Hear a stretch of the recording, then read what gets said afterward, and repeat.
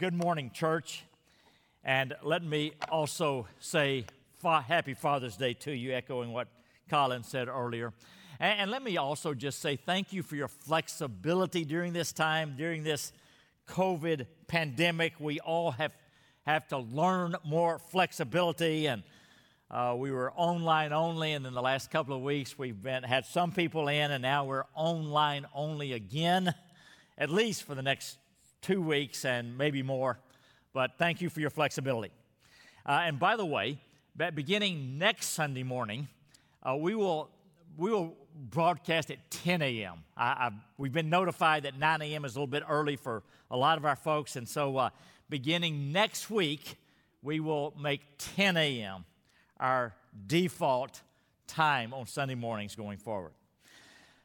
But thank you for your flexibility, and happy Father's Day again. And you know, I love the men at Woods Edge. Fathers, dads all over the church that I know are men who love their families and who value their family life. And I know there's nobody perfect, but I love the dads, the husbands, the men in general at Woods Edge. And just way to go, men. Way to go, dads, to be the men that God's called you to be. Gail and I have for some time been in the empty nest stage, and though we enjoyed raising our kids, we also are very grateful for this stage. But I wanted to just take a couple of moments and introduce our kids to you. We raised 3 children ourselves, and they are each married, and so we look at it as we have 6 kids. And on your far left on the screen, that would be Mike and Sarah Grins, who've been living in Israel. Sarah is our oldest daughter. And then on your far right, that would be Paul and Callie Thomas. Callie is our second daughter, middle child. And then in the middle at their wedding about 5 or 6 years ago, that would be John Paul and Michelle. And so those are our 6 children, and we are proud of all of them. Church, every Father's Day, every Mother's Day, I'm keenly aware that for many people at Woods Edge, this is a tough day for various reasons. Maybe you have lost a child in the last year due to miscarriage or death. Maybe some of you men would love to be dads and it's just never worked out, never happened. Maybe you have had your hearts broken by a child and it's just more painful on Father's Day as well as Mother's Day. Some of you have lost your dad in the last year, and that's painful. Some of you had a very difficult relationship with your dad growing up, and you feel the pain, especially on a day like Father's Day. So I just want to say that I'm aware of it, church. I hurt for you, with you, but God knows, and God understands, and God can heal your heart. I love the description of God in 2 Corinthians 1, which says that God is the Father of mercies and the God of all comfort. He is. And just want to encourage you to go to Him. And God uses other people. And so I encourage you to share your heart of not just with this kind of pain, but any kind of pain with your journey group.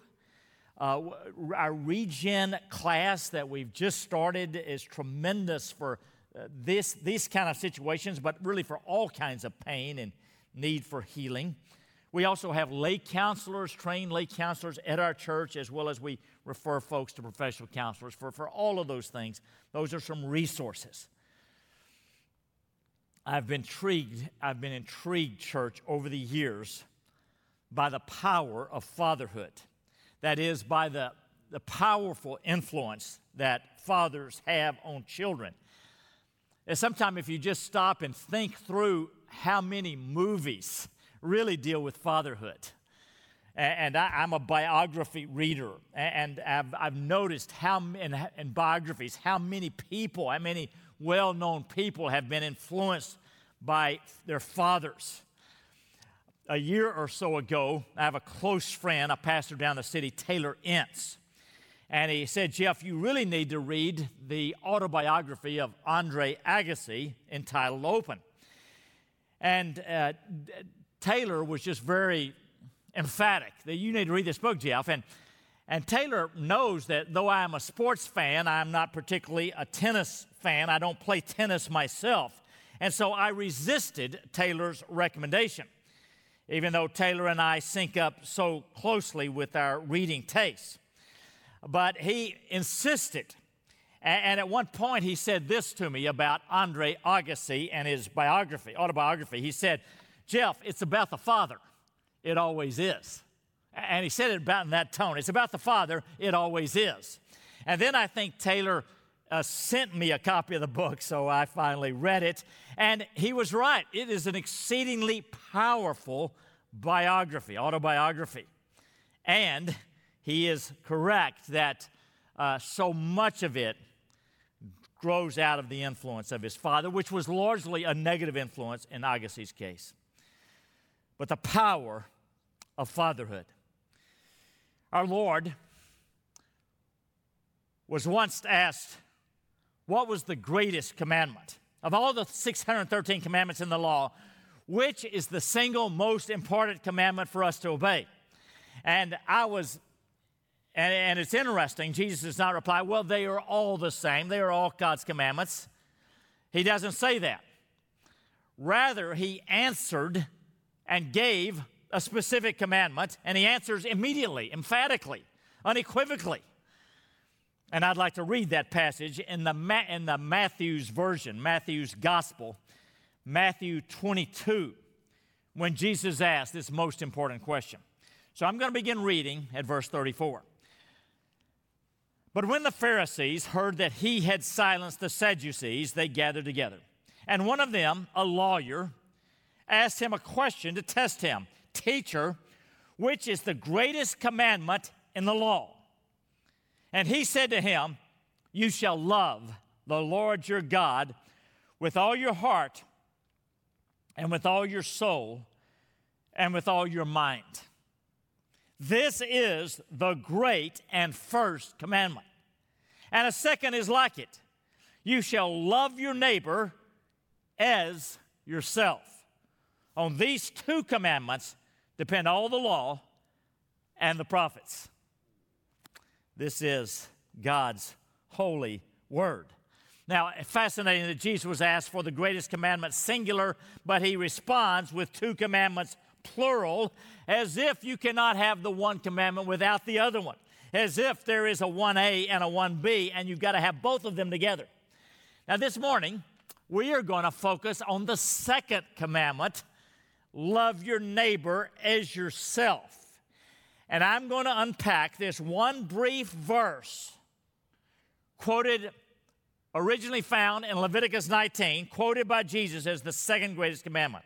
And I'm going to unpack this as it applies to parenting with parents and children.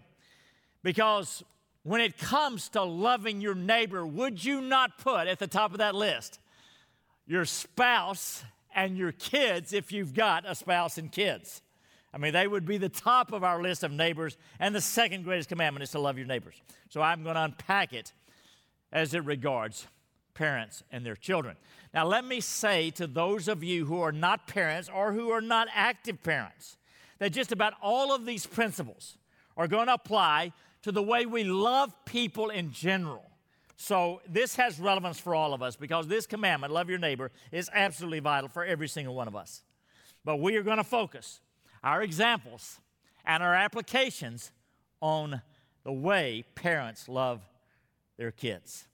So what does it mean for parents to love their children? Let me start off with a Ross Campbell quote. Ross Campbell, in his classic book, How to Really Love Your Child, says this. He says, most parents have feelings of love for their kids, but so many parents do not express this love so that children feel loved. They mean well, but don't know how to express it. And so this morning, I'm going to raise the question, not just how do parents love their children, but how do parents express this love for their children? And I am going to give us 10 critical ways for parents to love their children. 10 critical ways. For you active parents, these will not be new for you, but they will be reminders for us. We all need reminding of things that we know. Number one, how do parents love their kids? Number one, tender affection. Loving your kids means tender affection. That is, touch, hugs, smiles, tears, saying the words, I love you. Children need to feel warmth and affection from dad. The unsmiling, stern face, never touching, never hugging, stoic, silent father is not how to love your kids. And maybe some of you men might think to yourselves, well, I just wasn't raised that way. That's just not who I am. Well, let me gently chide you to say, big deal, that's not the way you are or the way you were raised. Do it anyway. God will give you grace.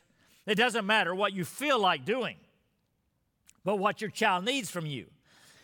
When Jesus went to the cross, he did not feel like being crucified, but that is what we needed him to do. And love involves not what we feel like doing, but what the person we are loving needs from us. If I could again quote Ross Campbell, the Christian psychiatrist, in his book, How to Really Love Your Child, he talks about the importance of touch, which is one aspect of affection. He says, research shows that few children receive enough of it. Preschool girls receive the most, 5 times as much as little boys. That may be one reason why little boys have 6 times as many psychiatric problems as little girls do.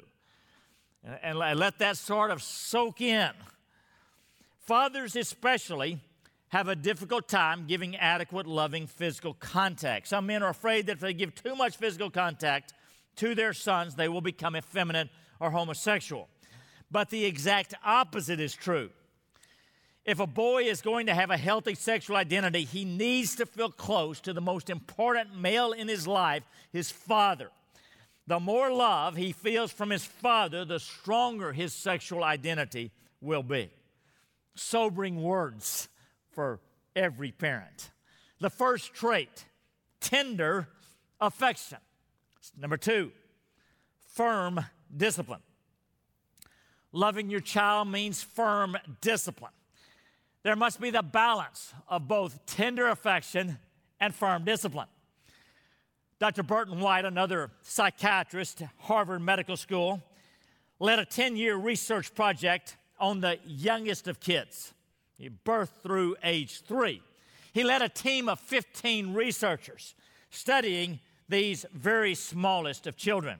And he concluded at the end of this 10-year research program that the best parents were firm disciplinarians while simultaneously showing great affection for their children. So both love and authority, both authority and love are both critical. And God models both of these beautifully and perfectly. In God, our Father, the only perfect Father, we have infinite, tender love, and we have authority and discipline. In fact, Hebrews 12, we see God's love for us in his discipline. Hebrews 12:6, for the Lord disciplines the one he loves and chastises every son whom he receives. It is for discipline that you have to endure. God is treating you as sons. For what son is there whom his father does not discipline? If you are left without discipline in which all have participated, then you are illegitimate children and not sons. And so the point, very clear in Hebrews 12, that God disciplines us because he loves us. Discipline, authority, order are part of the love of God for us, and it's part of the love of parents. Discipline gives children a sense of security that they need. It says to them that you, their parent, cares enough to give them boundaries and consequences. Now, some parents over the years have mistakenly felt that, I just want to be my child's friend. But children growing up need from you to be more their parent than their friend. You be more their parent, and you be the friend the rest of their life. So, first, tender affection. Second, firm discipline. Third, focused listening. Church, loving your children means focused listening. I don't say half-hearted listening or distracted listening, but focused listening. Listening is so powerful. Every child needs to be heard and understood by dad and by mom. A Smithsonian magazine once featured a master stone carver from England named Simon Verity, who honed his craft by restoring 13th century cathedrals in Britain. As the authors watched him work, they noticed something very interesting, and this is how they described his work. He says, Verity listens closely to hear the song of the stone under his careful blows. A solid strike and all is well. A higher pitched ping and it could mean trouble. He said a chunk of rock could break off.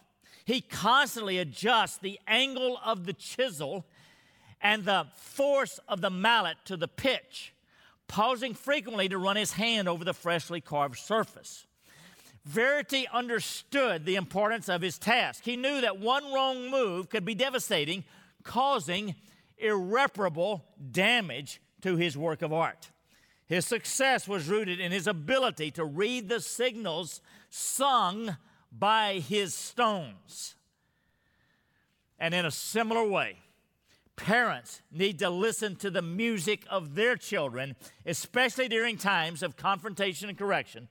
It takes a great deal of patience and sensitivity to discern how the child is responding. But if you listen carefully, our children will tell us what they're thinking and feeling.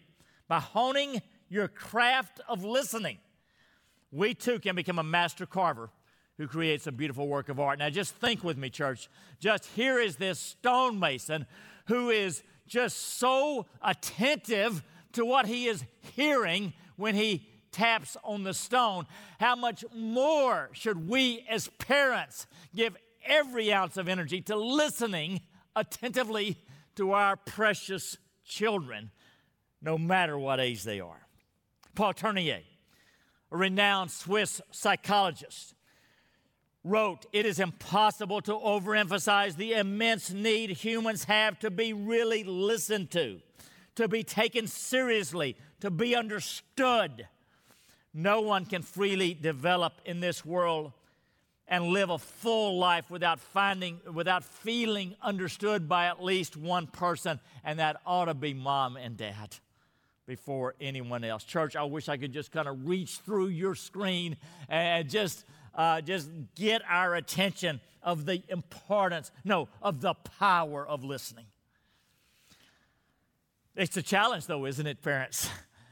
Some years ago, when our youngest child was a toddler, he was about 3 years old, I was speaking on parenting, and I included talking about listening. And then, over the next 10 days, twice, John Paul, a toddler, calls me out about not listening. He says something like this. He says, "Dad, you cannot just say uh-huh when I ask you a question. You cannot just say yeah or uh-huh when I ask you a question." Twice in the next week and a half, he called me out. And so here I am speaking on listening, and I need to raise the bar. And I know, parents, that it can be hard, but it is oh so crucial. Look deep into their eyes. The greatest obstacle to you listening to your kids well, to your loving your kids well, is probably your phone, your ubiquitous phone. And I would urge you, if you are in the same room with one of your kids, that you put your phone away, put it in your pocket, put it over to the side, and turn it off. In fact, that's probably a good idea if you're in the room with anybody, to turn your phone off and put it away, because that child in front of you is more important than whoever it is calling you or texting you. And you're saying to your child, by not glancing at your phone continually or even answering your phone, that you are more important to me. So why let somebody else that you're not so close to interrupt that time and take precedent over your own child? when you're listening. You know, phones can be the best of things, but they can also be the worst of things. And we would be naive to live in this day and age where the phone is such a big part of our culture, not to be aware of how it is hurting our parenting and how it is hurting us from loving our neighbor as ourselves. So, church, when I'm talking about focused listening, I'm not talking about the listening the way I was with John Paul when he calls me out. I'm not talking about, kind of looking at somebody with a blank stare or even not even really looking, but I'm talking about engaging them, looking in their eyes, asking questions, probing, letting them know that they matter to you. Okay, third way to love your kids is by focused listening. Fourth way, be there. Be there. It means being there when it counts, especially. The absent father cannot convey love. Certainly this includes the big events in life, like things at school and sports and contests and piano recitals and graduations, big events. I'll never forget when this hit me so hard. John Paul, our youngest, was a freshman in high school. Our girls had both gone on to college. But I was on a mission trip to India. And this was late February. John Paul was a freshman at College Park High School, the first year that we opened up College Park High School. He was a point guard in the basketball team, and this was the final game of the season against their big rival, the freshman team at Woodlands High School. And I can remember this trip that I had scheduled probably months before. I can remember that Friday night in late February, eating by myself in a restaurant in northern India, by myself, and thinking, what am I doing here in India when my son has his biggest game of the season at home? And I made the decision right then and there that I would not miss another one of his high school basketball games, if at all possible. And over the next 3 years, on one occasion, there was a wedding of some people who I was close to that I missed one game. But outside that, I just didn't miss because I was going to be there and convey how important he was to me in his big events. I know some of you, many of you, may travel for work, and you've got to choose what you miss, what you don't miss. But for all of us, we can be very intentional. Here are the things that I cannot miss. Now, when I say be there, I'm talking about not just the big events, the highlight events, but also the low times. You know, Romans 12:15, rejoice with those who rejoice, weep with those who weep. Both the highs and the lows. Biggest challenge here, probably even more so than traveling, would be workaholism. You know, the need for all of us to set healthy boundaries for our work.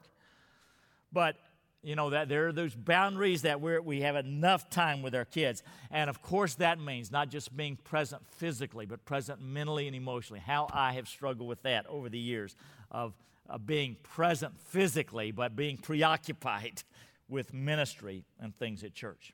Okay, fourth way to love your child, be there, be there. Fifth way, give them freedom. So loving your child means to give them space, give them freedom.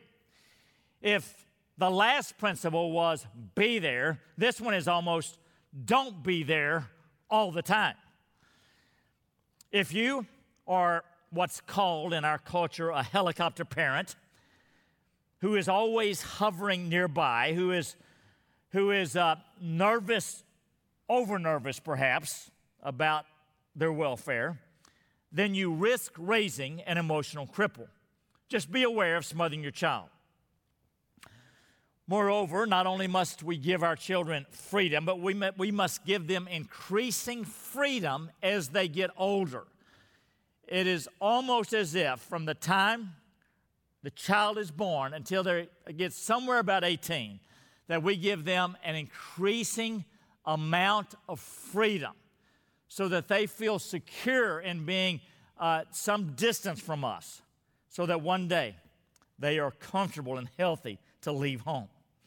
That means maybe put them in the nursery when they're small. They'll survive it. It means let them go to camp when they get a little bit older. It means let them stay overnight with a trusted friend or a grandparent. It means give them increasing freedom and independence as they grow older. Also, give them freedom to be different than you are. So many of us, maybe our tendency is to sort of want to live our life through our kids, and that can be a real danger for all parents. Give them freedom to be different than who you are. Fifth way to love your child, give them freedom. Number 6, loving your child means you encourage your child. Encourage. You are your child's biggest cheerleader. This is affirmation. Become a master of affirmation and encouragement. You've got a great voice. You are such a good sister. You're so pretty. I love the way you shared your toys with Timmy. One of the better biographies that I've read over the years was the biography of Norman Schwarzkopf, entitled, It Doesn't Take a Hero. Now, Schwarzkopf was the top U.S. military commander during the First Gulf War. A lot of publicity in the early 90s. During World War II, his father, Colonel Schwarzkopf, was stationed in Iran. And one of the gifts that his father sent him from Iran was a 300-year-old Persian battle axe.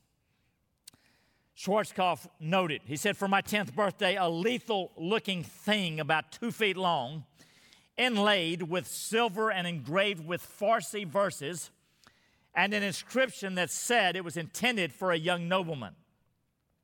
With this axe came a letter in which my dad called it a prediction of your worthy success in the battle of life.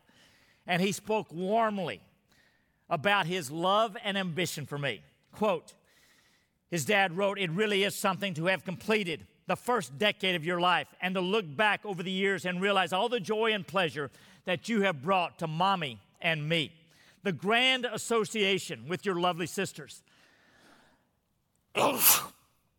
Your accomplishments and realizations, your friends, your experiences and progress along the way. I am proud of you, my boy, and look into the augury of the past and see a glorious future. Deep in Mommy's heart and my heart lie unspoken hopes and ambitions for you, an abiding love and understanding, and the knowledge that the success of our lives will be written in your deeds. So in all kinds of ways, we need to communicate the message to our child. I am so proud of you. I love you. And I'm thrilled with the young boy or girl you are. And your child never gets too old to hear this. My father still gives me the kind of message, I am proud of you, and you never get too old for it. So, parents, the 6th way that we love our child is to encourage and to affirm. 7, teach. 7th way to love your child is by teaching them. Moreover, the most important way that we teach is not so much with our words, though there is a place for that, but with our lives. By modeling, we model what it means to love God, to love people. We model what it means to love His Word and to meet daily with God in prayer and Bible reading. We model what it means to love and care about people who are hurting and oppressed. And in light of everything that's going on in our nation, let me say, loving people who look differently than we do, of other races, other ethnicities. We model what it means to reach out to lost people and to care about our neighbors and to pray for our top 5. We model what it means to love your spouse. We need to model how to keep calm and not scream and rant at people who maybe are not great drivers that we encounter on the road. We model what it means to walk in humility. We teach our children by modeling, by becoming the people that God wants us to be, by us loving the Lord, the first commandment. Moreover, there are times when we need to seize the teachable moment. When an issue comes up, you're in a grocery store and across the store a parent has lost their temper with their child. Maybe you seize the moment, you get down on eye level with your child and maybe you mention a simple verse that you have memorized. Say you pull out Proverbs 15:1, a gentle answer turns away wrath. And maybe at times when you lose your temper, you apologize to your child so they learn that mom and dad aren't perfect. They know that. In addition to the teachable moment, of course, there are some things that we need to be intentional about teaching our kids. Things like how to handle money, avoid debt, pay off your credit cards each month. I mean, that's one of the critical lessons parents convey to their kids as they grow up. We need to teach them that God is first in our lives, and so He gets the first 10% of our income in a concrete, tangible way. We need to teach about the importance of friendship and how to select friends. And, of course, all kind of practical things about driving and shaving and tying a tie and how to cook and how to iron and how to look somebody in the eye and give a firm handshake, how to ask questions of people and not just always, kind of be the one who's asked questions. We need to teach our kids how we persevere through a tough situation. Certainly, they don't need mom and dad to always be rescuing them and enabling them and taking up for them. They need to learn how to persevere. All this and more. I've got a close friend who lives now in Jacksonville, Florida. Used to be on our staff, Doug McCary. Doug is ex-FBI and ex-Marine fighter pilot. Today, he is a Christian speaker, evangelist, has men's ministry, men's radio show. A few years ago, Doug and I were talking, and he was giving this example about his youngest son, who was at that time in the Special Forces. And he tells me that they were watching television one day, and a woman in a bikini appeared on the screen, and he noticed that his youngest son, now in Special Forces, quickly looked away. And Doug saw that and just asked him, why did you do that? And he replied, because I saw you doing it. And then Doug went on to tell me that when his oldest son was a Christian, when his oldest son was growing up, that he wasn't mature enough in Christ to look away. But by the time his youngest son was, he looked away, and his son learned that. We teach by modeling. We're always teaching our kids. Sometimes we use words. So the seventh principle in loving your kids is to teach them, and especially by example. Number 8, say, I'm sorry. Loving your child means apologizing. Every parent makes mistakes. Of course, our goal is not to be perfect or appear to be perfect, but to be real. Our kids know we're not perfect, but they so appreciate it when we can own up to our mistakes, and how our children need to learn to own up to their mistakes and take responsibility. When you lose your temper with your kids, when you don't listen well, when you falsely accuse them of something, when you haven't been there for them, when you in any way let your kids down, have the courage to say, I am so sorry. I was wrong. Dad was wrong. Mom was wrong. That means so. That says to your child, I love you. I love you. Parents, how can I emphasize this one more? Your child needs this to have a healthy marriage, because it's absolutely critical in marriage that we be good forgivers and quick forgivers, and we own up to our own mistakes. If parents cannot say, I'm sorry, then all these other attempts to express love will be greatly weakened. So the 8th way to love your kids, say, I'm sorry. And of course, at all ages. Number 9, pray. To love your child means you pray for your child. You pray with your child. You pray for your child. You pray over your child. You pray. This is the most powerful thing that you can do for your kids, because prayer accesses God's power, not just your power. This is not just what you can do to help them, but what God can do. I'm so interested in the New Testament, how Paul was forever telling his disciples, his spiritual children, how he's just always praying for them, because that says to them that they mattered to Paul, that he loved them, and parents have got to say that to their kids, and they've got to do that, to be praying for their kids and with their kids. So the 9th way to love your kids is to pray for them. One more. A little bit counterintuitive. Don't make your kids all important. Loving your child means that you do not make them the center of your world. This is a big danger, and it is also an area of tension and difficulty, because clearly your kids are very important to you, very important.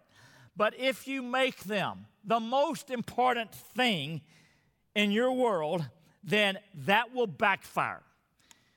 And first of all, it's idolatry, because whatever is first in your life, if it's not God, it is idolatry. But it's more than that. It's dumb.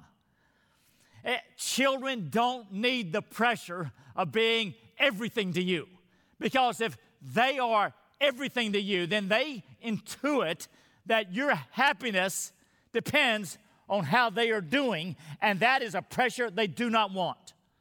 Parents, I am saying to you, love your kids, but love God more. God is so wise when He calls us to say, love the Lord your God first. Make God alone first. And then we can better love our spouse and our kids and our neighbors. Make God first, not just in your words, but in your lives. Show up at church on Sundays when we get back from COVID pandemic, that is. Show up at church on Sundays, because a little child, they read that as mom and dad value God so much that every Sunday, if they're in town, they go to church. In other ways, in every way, follow the Lord, make Him first, and your child will pick it up. Don't make your kids the center of your world. Okay, those are 10 ways. Wrapping it up, let me quote one father who looked back on years of parenting, and he wrote this, quote, "If I were starting my family again, I would love my wife more in front of my children. I would laugh with my children more at our mistakes and our joys. I would listen to my children more, even to the littlest one. I would be more honest about my weaknesses and not pretend perfection. I would pray differently for my family. Rather than focusing on them, I'd focus on me. I would do more things with my children. I would do more encouraging. I would bestow more praise. I would pay more attention to the little things. I would speak about God more intimately. Out of every ordinary thing, of every ordinary day, I would point them to God." Church, I love you guys, and I so want the best for you, including when it comes to your parenting. How are you doing when it comes to loving your kids? Or if you don't love your kids, or if you're not an active parent right now, how are you doing when it comes to loving your neighbor in general, people at work, people in your neighborhood, others that you're around? What is the Spirit of God saying to you this morning? Now, parents, let me caution you that there is no greater challenge in life than parenting. It just, as someone said, it brings us great vistas of our own inadequacy. So you've got to beware of kind of living in a low-grade guilt about your parenting, because none of us are perfect. We've got to live in grace. It will do you no good or your kids no good if you live under a constant cloud of guilt and condemnation. Claim the grace of God no matter what your failures have been. Rest in the blood of Jesus, and with renewed love from God and forgiveness, then we are freed up to love our kids as God has called us to. So depend on His grace, and then depend on the power of the Spirit to give you grace in these 10 ways. Tender affection, firm discipline, focused listening, be there, give them freedom, or don't be there all the time, encourage, teach, say I'm sorry, pray, don't make them all important. Church, this is God's charge to every parent when it comes to their kids. Love them, love them, love them. Pray with me. Lord God, thank you that you love us perfectly, that you are the perfect Father, the perfect parent, and you're the only perfect parent. Lord God, we rest in your grace where we've blown it, and we rest in the power of your Spirit, Lord God, to give us grace to either love our children that we're raising or grown children or other people, because we know, Lord God, this is your mandate, to love your neighbors yourself. We want to do that. Friend, if you're sensing the Spirit of God just calling you to receive his love, do that this morning. If you've never trusted Christ as your Savior, just open your heart. You need the love of the Father, perfect Father. Just receive it. Receive it now. Jesus, I need a Savior. I need your love, and he'll give it to you. Lord, we love you, and we bless you. In Christ's name.